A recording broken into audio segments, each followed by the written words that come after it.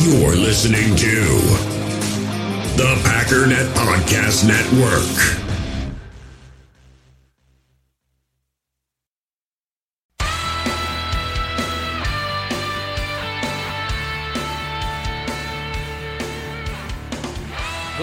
Ladies and gentlemen, welcome once again to the Packernet Podcast. I am your host and resident panelist, as always, Ryan Schlip. Check us out online, packernet.com. Find me on Twitter, pack_daddy. So today is going to be more or less a sort of general newsy kind of day. That's more or less the category, but there are some more in-depth kind of thoughts. But little of this, little of that. I want to say thank you very much, if I haven't already, to Alan and Brian. I think I did Alan, but Brian, for jumping in on Patreon. I've been thinking about that. Been trying to think how we can up it a bit. At first I was thinking maybe if you give more, you can get more, but you already get more entries. That's kind of the point. $5 is 5 entries, $10 is 10 entries, etc., etc. If you donate $100, I'll just, you'll just win. Because the odds are very strongly in your favor. Also an expensive way to buy a t-shirt. But what I want to do is create milestones, and I don't know exactly what they are, because every time I do, I make them too unreachable, and then nobody gets anything cool. But right now, as it is, at the end of the month, guaranteed somebody is going to win a free t-shirt. I know once we get past a certain threshold, not sure what it is, because I don't know how to gauge how interested people are. I'm thinking 50 donors, which we're already at about 40. So I can get like 11 people to donate $1, we're already past it. But if we get past a certain threshold, I'll give you the option to get a sweatshirt instead of a t-shirt, if you want. Or tank top, or whatever it is you want to buy that I have in my store, you can just have it. Here's the ultimate thing that I was thinking, though, although it's going to cost me a lot of money, so I want to make sure that it's going to pay off. But one thing I thought would be really, really cool would be to give you the option of creating your own t-shirt. In other words, you give me a design concept, I pay for the design concept, you get a free t-shirt from that concept, and then it gets sold in the store. That, I think, would be awesome. Problem is, I end up getting too creative for my own good and lose money this month. That's not super great. So let's just say for now, if we can cross 50, we'll do the sweatshirt giveaway or hoodie or whatever. It's anything you want out of the store giveaway. If we can get to that point, we'll start talking about the other thing. And again, $1 a month and you're in. And that's all I'm not saying you got to give a certain amount, otherwise it doesn't count. That's all I care about as far as how many donors there are. So again, I've got 39 right now, and thank you very much to those 39. If we can get 11 more people to donate $1, then somebody is going to win a free anything in the store. If you don't know what I'm talking about with the store, it's in the description. If you just look at the description of this episode, it says Packernet merch, and then there's a Teespring link. So click on that Teespring link, and you can grab anything you want out of that store. If we can cross 50. And again, once we do, then we'll start talking about that next thing. Otherwise, jump in the group, like the Facebook page, 5-star iTunes reviews, and also Stitcher reviews would be very helpful. Otherwise, let's get to work. In the hobby, it's not easy being a fan of ripping packs or repacks. We get all hyped up thinking we're going to get some high-value Jordan Love card, but with zero transparency on available cards and hit rates, it's all just a shot in the dark. Until now, introducing slab packs from arenaclub.com, the only repack that provides real value, a complete view on all possible cards, and clear hit rates for each one. Now when I buy slab packs on Arena Club, it finally feels like I know what I'm getting. And honestly, the best thing for me and my son is the fact that we're kind of novices into this. When I walk into a card shop with my son, and a card says it costs $40, kind of just taking his word for it that that's a good value. So I appreciate the transparency on grading, as well as just getting excited about seeing what you could potentially get. Right now, you can get 10% off your first purchase by going to arenaclub.com/packdaddy. Wow, that's crazy offer. 10% off a $400 slab pack. That's $40 right there. Anyways, that's arenaclub.com/packdaddy for 10% off your first purchase. I know I've been griping you about it, but I want to make sure you hear me, because this is not going to be a long-time offer. If you have some interest in trying out some genuinely high-quality material, high-quality clothing, and some of the most comfortable socks, shirts, undershirts, hoodies, sweatpants, underwear, whatever that you'll ever wear, you got to check out MacWeldon.com. Now, as I said, I went for comfort when I bought my stuff, and I'm not disappointed whatsoever. Shirt, gloves, hat, hoodie, lounge pants, super happy with my decisions. However, you might want to upgrade a little bit. Maybe you're thinking, if I'm going premium, I might as well go real premium and get me a button-up shirt for work or something.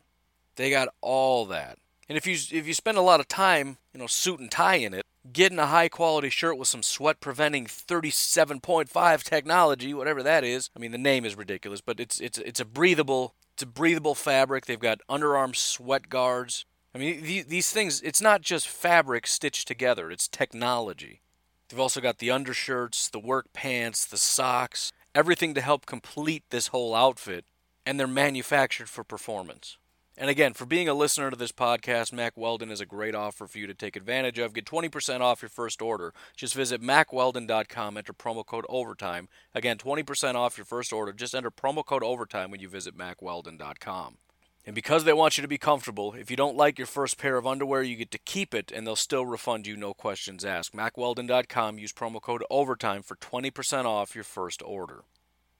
All right, so let's start off with some really awesome news. Apparently, Leroy Butler got the phone call that he is a Hall of Fame finalist, finally. Very appropriately, he got the call on a leap year, so it is just meant to be. So very, very excited for Mr. Leroy Butler. Very, very deserving. 4 times in his career from 1990 to 2001, he was selected to a Pro Bowl. All 4 times he was first-team All-Pro. 12 years he spent in the NFL, every single snap as a Green Bay Packer. Not only was he uber talented, but in that entire stretch, not including his last year where he did miss a good amount of time, we're talking 4 games missed. That's it. Funny enough, if you look at his first year, he played 16 games, he didn't start one of them. He still had 3 picks for 42 yards. That's pretty incredible. That would be like Ibrahim Campbell with 3 picks for 42 yards, right? He's your number 3 safety, he's a rotational guy, whatever he was. I don't know, the PFF doesn't go back to 1990, so I can't look at his snap breakdown.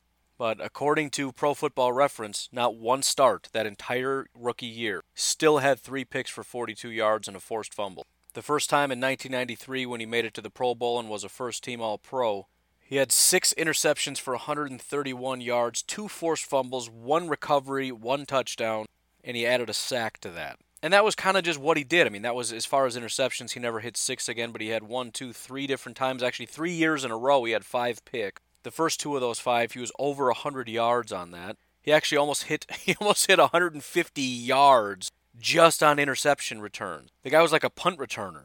Think about it. He's getting 30 yards per interception on average. He got 1 touchdown out of that. 90 yards was his longest. I'm assuming that was the touchdown. I don't know. The guy had a forced fumble every single year with the exception of 2. Once in 1999 he did not, and then in 2001 where he only played 9 games he also did not. Every other year he had at least 1 forced fumble, as many as 3 in 1998. Guy was basically Peanut Tillman before Peanut Tillman was Peanut Tillman. That might be a slight exaggeration. Nobody's Peanut Tillman. I actually just looked it up. 2012, you know how many forced fumbles Peanut Tillman had? A.K.A. Charles is his real name. He had 10 forced fumbles. In 1 year, 10. That guy's nuts, man. It's one of those guys that plays for the Bears that you can't help but respect, and I feel like I used to do that a lot more. Maybe I'm just getting angrier as I get older. Maybe it's the podcast. I don't know. But there used to be a lot of guys that you look at and just like, man, he's a Bear, but I respect that guy a lot. Almost think back on that old Bears team with nostalgia. Am I alone in that? I probably shouldn't say that as a Packers podcaster, but you think about it. Think about like Briggs and Urlacher. That was a heck of a... I mean, granted, if they beat the Packers all the time, I probably wouldn't look back so fondly. But a really dominant team that never could seem to beat the Packers and hardly even get into the playoffs, I don't mind looking back on that fondly. That was a good... those are some good players, man. I don't know. Anyways, congratulations, whatever congratulations means, to Mr. Leroy Butler. And I have very little doubt that it's going to be his year. And I look forward to being able to watch him get his due. I wanted to discuss a couple different personnel things. Number one, and I haven't seen anything official yet, but apparently the Green Bay Packers are about to sign a wide receiver. The guy's name is Reggie Begelton, a.k.a. Stamps Begelton. He is apparently a CFL star.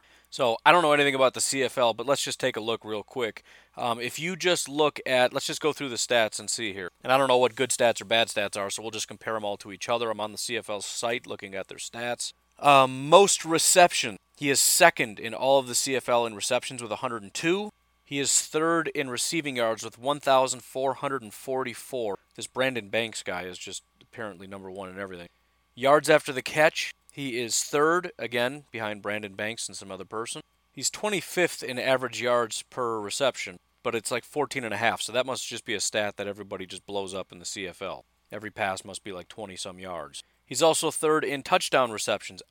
Brandon Banks and Brian Burnham, two guys that are also near the top, are ahead of him, but he had 10 touchdowns.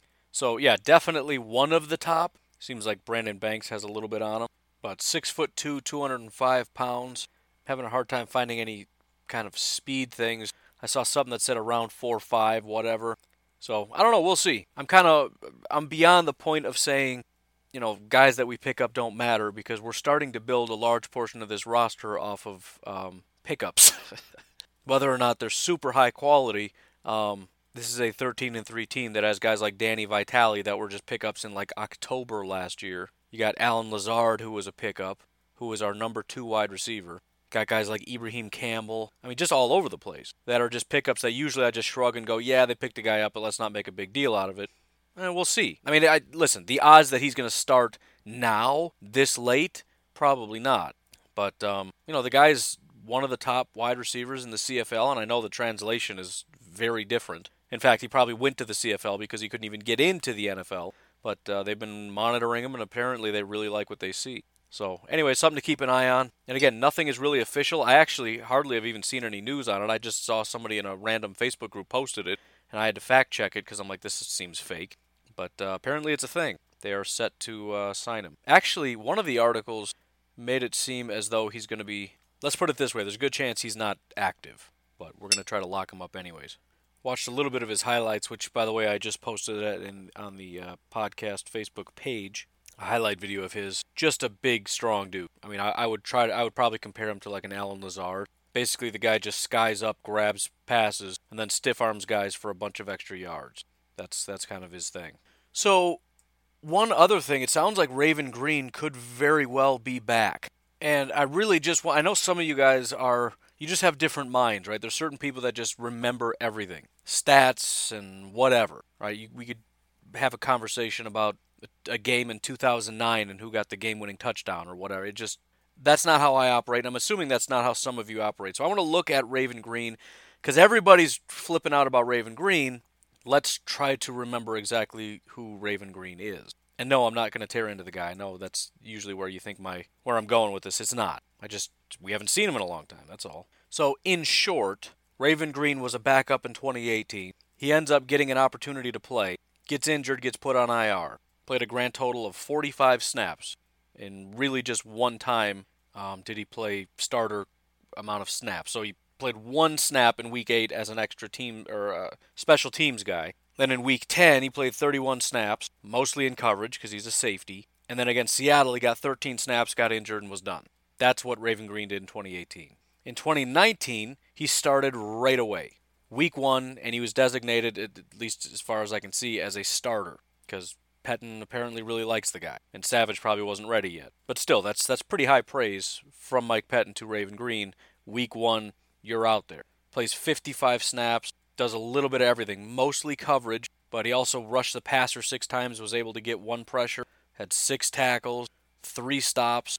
In coverage, 6 targets, 4 receptions, 14 yards, and also had a pass breakup in the game. As far as PFF grades go, really just a great tackler. Everything else was just kind of mediocre. And then he plays 15 snaps in Week 2, and after that he gets hurt again. So really, he's played 2 full games. Once last year, once this year. His number 1 position is a strong safety. So he's lined up, quote-unquote, in the box 51 times out of 70. Because PFF is extremely specific about where you stand on the field. And so we're just going to categorize it as in the box. And usually when a safety is in the box, they designate it all as linebacker. So he plays a lot of linebacker, but that's, again, it all just depends what part of the field you're standing on.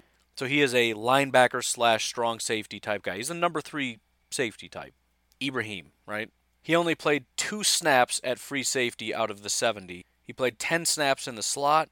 Twice he was out wide. Presumably that's when you're in man coverage and the guy splits out. I don't really know. And then 5 times they said he lined up on the defensive line. Probably what that is that he's blitzing or showing blitz. Whether he actually blitzes or he drops, don't know. But that's probably why he was designated as such. Bottom line, though, he's the safety linebacker hybrid type.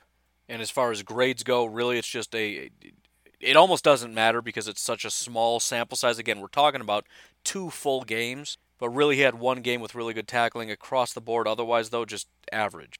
And this isn't saying that this is who he is.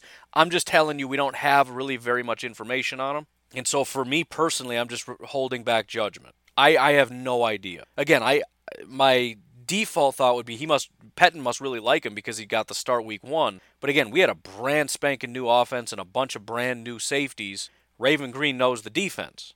The other safeties do not. So I don't know if he even keeps his job if he was healthy. I don't know where he ranks with Ibrahim. Chandon Sullivan has been designated as a strong safety. He had 22 snaps in the game. So there's a good amount of competition in there. And I don't really know what the plan is. However, I will say this. If Raven Green is in day 1, I feel pretty good about it. Although there's plenty of reason to feel hesitant, like, oh man, this guy hasn't played in a while. What it demonstrates is the massive amount of confidence that Mike Pettine has in Raven Green and the fact that this is the kind of guy he wants and needs for his style of defense. Because I'll tell you what, Chandon Sullivan has done a pretty good job. He's actually one of our highest graded defenders on the entire year. And he's played basically since week 5. He has been a consistent player. Not a starter ever, but he has just played really well the entire year. If he just gets benched for Raven Green, I'm already impressed. So we'll see. End of the day, having an extra body like Raven Green is beneficial. Even if it's just situational. Even if it's just rotational to keep guys fresh. Whatever. Assuming we trust Mike Pettine to put the right people in the right positions to succeed, this can only be a net positive. But I just wanted to give my full thought on this because I think if you just look at the way a lot of people are reacting on Twitter, it seems as though Raven Green was a full-time starter that we lost that's about to come back and be our full-time starter again and dominate. That just feels like what people are alluding to, and it's very incorrect. Another thing that I wanted to point out that I didn't necessarily think of, and it's one of those things I should be able to give credit, but I forgot to write it down, so I did see something to this effect. I think it was just Roto World or something, or like Pro Football Rumors, whatever it is. It's one of those things I was reading and then boom, stuff firing in the brain. And that is essentially this. One of the things that I guess I haven't really thought of and I haven't really seen too many other people think of. When we talk about that Aaron Rodgers restructure, obviously certain things come to mind. Immediately everyone thinks one of 2 things. Kenny Clark and free agency. I brought up the possibility of possibly extending some people early, which is entirely unnecessary, but you got the Bakhtiaris and the Devontae Adams of the world. One person that was left out, because a lot of us just tend to think that it's just kind of a maybe, I don't know thing. There is a possibility that they're about to back up the Brinks truck for Brian Bulaga.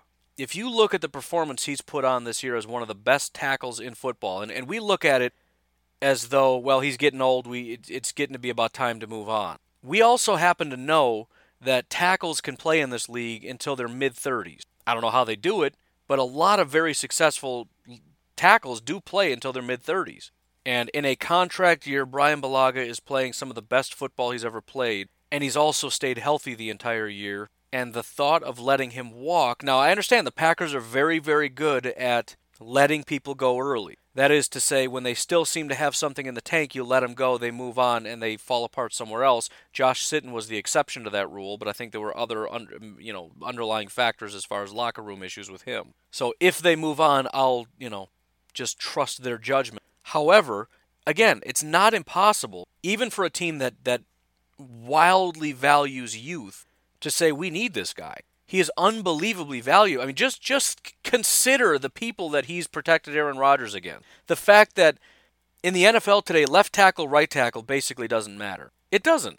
Khalil Mack just lines up on the right side, and they'll just take their best pass rusher. If you just have one really good left tackle, or left tackle, and that's it, they'll just move him over to your right tackle, brains getting twisted inside out, and just attack you. And that's what most of these teams have been doing. And Brian Bulaga has faced some better competition than even Bakhtiari has, because a lot of these teams are just moving guys over to your right tackle, especially against the Packers, because the consensus is Bakhtiari's the man, Bulaga's good, not great. And he shut down just about everybody.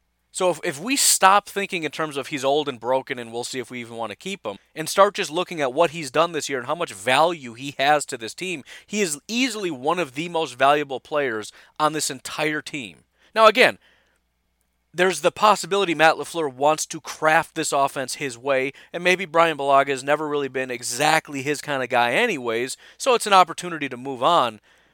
But again, you're really taking a hit. I don't care who you draft at pick 32. The odds of replacing a Brian Bulaga and having that level of play at right tackle is almost zero. You don't just get rookies coming in, other than maybe top 5 picks. You don't get rookies coming in playing at the level Brian Bulaga is playing. And so I would look, for example, at a guy like Lane Johnson as an example of this happening before. Lane Johnson right now is 30 years old. He is signed through, I believe, 2025 and is making on average $18 million a year. He signed the contract at age 29, but the point is the contract runs through age 35. So the Eagles recognize his value. They paid him $18 million to be their tackle until age 35, which now we need to recognize as the going rate for 30-year-old right tackles. It was a 4-year, $72 million contract. 54.5 of the 72 is fully guaranteed. That's what the Eagles did. I'm not saying that's what the Packers are doing. I'm just saying we need to prepare ourselves for that because it's possible they're going to do that. That not only are they looking at, we got to look at Kenny eventually, but Brian Bulaga needs to get locked up. And we need some cash to do it. Well, not cash, they need cap. They lost cash by doing this thing with Aaron Rodgers, paying him cash up front. The Packers must not be cash poor, which is always nice when you're not the Raiders and haven't run out of money because you have people that know how to manage money, which, by the way, was one of the most hilarious things I'd ever heard. The Raiders want to sign this guy. Unfortunately, they have no actual cash in the bank. Oh, my goodness. No, that doesn't mean it has to be that way. If you look at, for example, Mitchell Schwartz, 30 years old, signed through 2020, signed an additional 1-year contract to extend him out to 2021.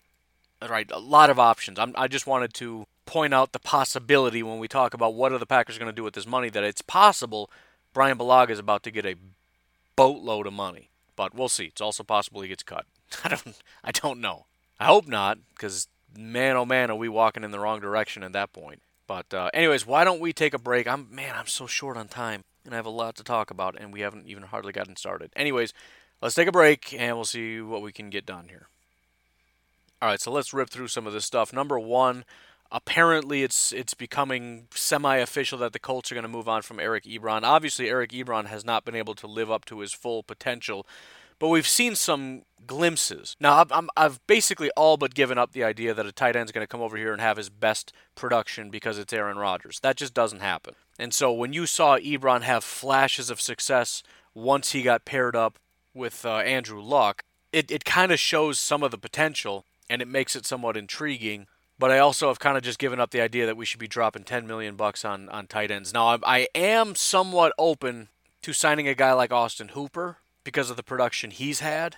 But in general, the more I think about it, the more I'm just really tired of spending a massive amount of cap dollars on guys that just come over here and don't seem to want to produce. Granted, maybe we should stop signing 30-year-old tight ends, but yeah, still, I'm pointing it out because we need to add them to our list.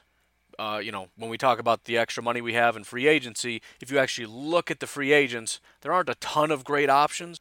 I mean, there's a decent amount now, but a lot of these guys are going to get re-signed. If you look at guys that are legitimately probably not going to get re-signed, there's not a lot. And not a lot that would intrigue us, like tight ends, wide receivers, etc.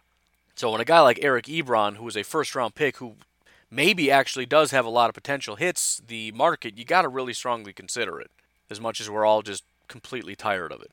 But let's also remember we got completely tired of drafting corners in the first and second round, and it seems as though that maybe is turning a corner a little bit and finally is somewhat paying off.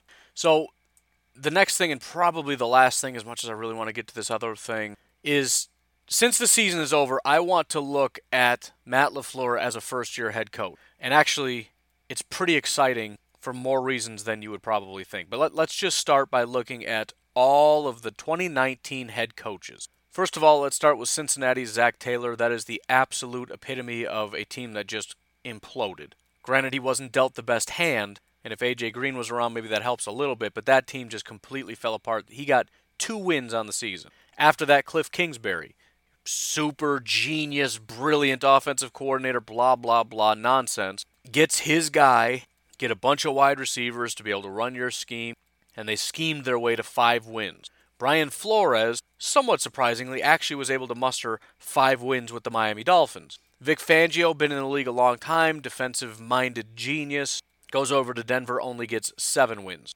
Adam Gase, been around a long time. He's worn a lot of hats and a lot of googly-eyed glasses. Only got 7 wins with the Jets. Bruce Arians, right? Super genius guy that built the Arizona Cardinals from nothing, was going to come over to the Tampa Bay Buccaneers and turn them into this powerhouse, and he was going to get Ronald Jones going, and he's going to do this and do that, and it was going to be great, and he was going to turn Jameis around. 7 wins. So, of the 2019 head coaches, we have 2, 5, 5, 7, 7, 7, and that's it. So, at best, first-year head coaches got about half of the wins that Matt LaFleur got in his first year. And here's the thing. If you get a Bears fan or a Vikings fan listening to this podcast, what they're going to do is automatically contradict themselves. Oh, well, how many of them got handed Aaron Rodgers? I'm sorry. Is Aaron Rodgers a good quarterback, or is he washed up? Because this is a team that couldn't get to 800 because apparently their quarterback is washed up and their defense is overrated and all these negative things. At some point, you've got to throw a positive in there. If it's not Matt LaFleur, then who is it? Is it this dominant defense that actually is overrated? Is it this dominant quarterback that I thought you said was washed up? You got to account for 13 wins somewhere in there. I'm putting a lot of that on Matt LaFleur. You want to know a couple other interesting tidbits, though? It's not quite done, because he has 2 more wins than other coaches. However, they weren't hired in 2019. They were hired in 2018. Matt Patricia of the Detroit Lions, hired in 2018, has 9 wins in 2 years. Matt LaFleur has surpassed Matt Patricia in win total, not win percentage, win total in 1 year. And it's Matt Patricia's second year. John Gruden with the Oakland Raiders has 11 total wins in 2 years. So Matt LaFleur in 1 year has surpassed every other 2019 head coach and has passed 2 2018 head coaches in total wins. He's also only 5 wins behind Frank Reich and Mike Vrabel, 2018 coaches, and has the highest win percentage of any coach in the NFL. Now, I know it's 1 year, so it doesn't necessarily count, but so what? There's other 1-year coaches, there's 2-year coaches. Nobody has the win percentage that Matt LaFleur has. By the way, it's absolutely ridiculous that Bill Belichick has a .742 win percentage, which isn't a percentage, but whatever, you get what I'm saying. I'm just reading it how they wrote it, all right? Win percentage, .742. That's with Patriots, that is. So, people can talk all the nonsense they want to talk. As I've said now 1,000 times, what Matt LaFleur has done with the Green Bay Packers is historic. Very, very few coaches have done it, and if I'm not mistaken, taking a team from a losing record to a Super Bowl championship has only been done once, I think, by John Gruden. Again, I did all the homework and then I forgot, because that's how I operate. I'm pretty sure that was my conclusion. Go back and look. You can find first-year head coaches that have won Super Bowls. The vast majority are on teams that were already dominant. They come in, win a Super Bowl, and the team falls apart because they're not that good of a head coach. Right? Dallas Cowboys, I think, after what's his name? Longtime head coach in the 90s. After he leaves, I think a new guy comes in, Jimmy Johnson? Why can't I think? I don't want to look it up. I don't care. After he leaves, I think the new guy comes in, they win a Super Bowl, and then fall into obscurity. So that stuff does happen. I'm talking about a team with a losing record who hasn't been in the playoffs for 2 years now. That's not the criteria, but just to fully elaborate, going 13-3 in the very next year. Already historic. First time in franchise history. Very rarely does that happen in any franchise. And if he actually makes it to the Super Bowl and somehow wins a Super Bowl this year, historic. Which also, by the way, goes to us talking about having proper context. Yes, This goes to what I was talking about in terms of satisfied versus happy. Happy is done. We have to be happy with what we've gotten so far because this is historic already. Nobody is satisfied with anything less than a Super Bowl championship. Satisfied meaning this is good enough. No, of course it's not. But even if we're one and done, you have to be able to, after all the feelings go away, be able to look back at this with a massive smile on your face saying, this was incredible. Nobody really could have expected this. And of course, there are some fans that just went super, and James Jones, who just went super, super positive. But let's not forget, James Jones said they were going to go undefeated in 2018. So let's, the people that predicted this would happen, predict this will happen every year forever. Because they're just optimists, and that's why we love them as a friend. Anyways, I had more to talk about, but I'm just out of time. Tomorrow, maybe we'll touch on it, but I want to start talking about some of these football teams and really kind of go in depth because it's playoff time. So we want to understand these teams and know these teams and that kind of stuff. So that's kind of going to be my direction tomorrow. But anyways, you folks have yourselves a fantastic day. I will talk to you tomorrow. Have a good one. Bye-bye.